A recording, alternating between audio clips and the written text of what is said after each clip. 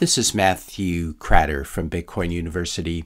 Today I want to talk about the government banning hardware wallets. This is in response to a question from Mark Bosom. What happens if the government bans companies who build or sell hardware wallets like the Jade or Trezor, or makes them stop offering their online service for entering the wallet? How can someone access their Bitcoin without having these mediums? Well, your Bitcoin recovery seed, which is what's stored in the hardware wallet, is nothing more than a very large random number.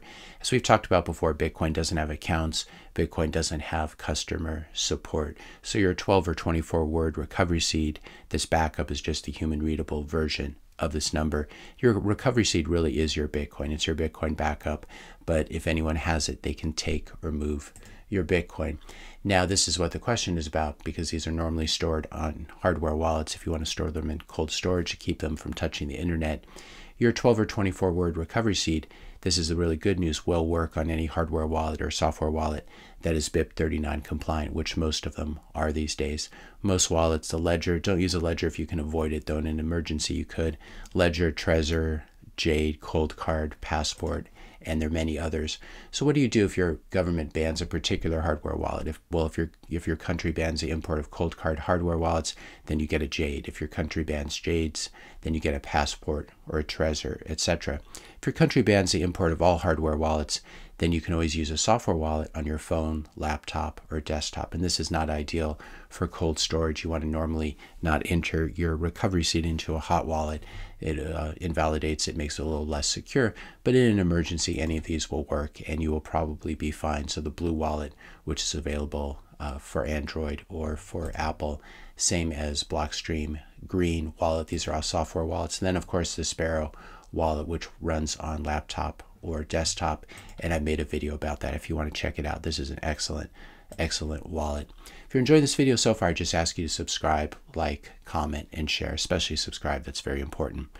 So what happens if you go to the Apple App Store, the Google Play Store, and you find out that all these Bitcoin wallet apps have been banned by Apple and Google? We're talking a really extreme situation, but something like this could happen.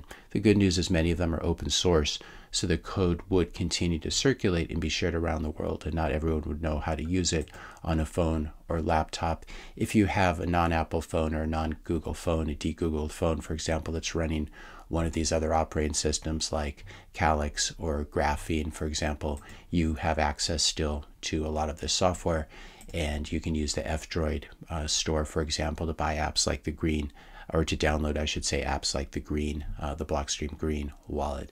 So the software is still going to exist, even if it's not in the app stores and even if it's not widely available. Another thing you could do in a pinch is use a progressive web app, a PWA like Mutiny, which runs right inside the browser of your phone or laptop. So at this point, if the government wanted to stop using Bitcoin, it would have to ban browsers everywhere, which is not exactly practical. Now, what do you do if you still want a hardware wallet for signing Bitcoin transactions and you can't buy one because the import of all of them has been banned? In that case, you could take a look at the Seed Signer, which is a really, really interesting project. I have talked about it in my course and with subscribers. But what this allows you to do basically is to build your own signing device, build your own hardware wallet using very simple materials that are often used for other things. So you can't really ban these because they're not just used for building Bitcoin hardware wallets. Raspberry Pis, Raspberry Pi Zeros, LCD displays, Raspberry Pi compatible cameras, and also micro SD cards. These are just part of the modern world.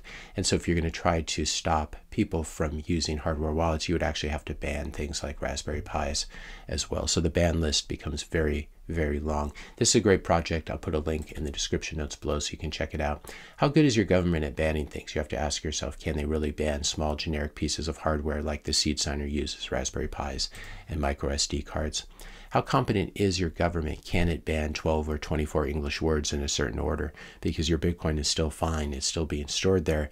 Even if you temporarily cannot access it thanks to your government, you can always try to leave the country, or you can wait for regime change. Meanwhile, your Bitcoin will be fine. Unlike stocks, bonds, real estate, gold, no one can take your Bitcoin from you.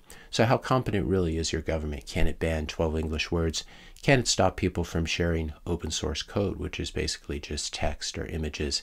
Can it permanently turn off the internet? Because if it can't do these three things, your government is probably just better off buying some Bitcoin for itself. That's the easy solution, rather than locking down tens or hundreds of millions of people, banning them from the internet, banning them from using modern hardware. This is a very, very difficult thing to do. And so this is how it's going to end up playing out. Your government is probably just going to end up buying some Bitcoin for itself. I'll put a link for a seed signer in the description notes below. As I said, this is a fun do-it-yourself project if you want to build your own Bitcoin signing device. And if you want a little bit more hand-holding, I'll also put a link to my paid course in which I have 3 lectures, how to build your own super secure hardware wallet, which covers seed signer, in case you want a little bit more hand-holding. If you enjoyed this video, be sure to hit the subscribe and like buttons. Hit the notification bell if you want to be notified when I publish my next video. And let me know your questions and comments in the comment section below. Thanks all for watching, and I'll see you in the next video.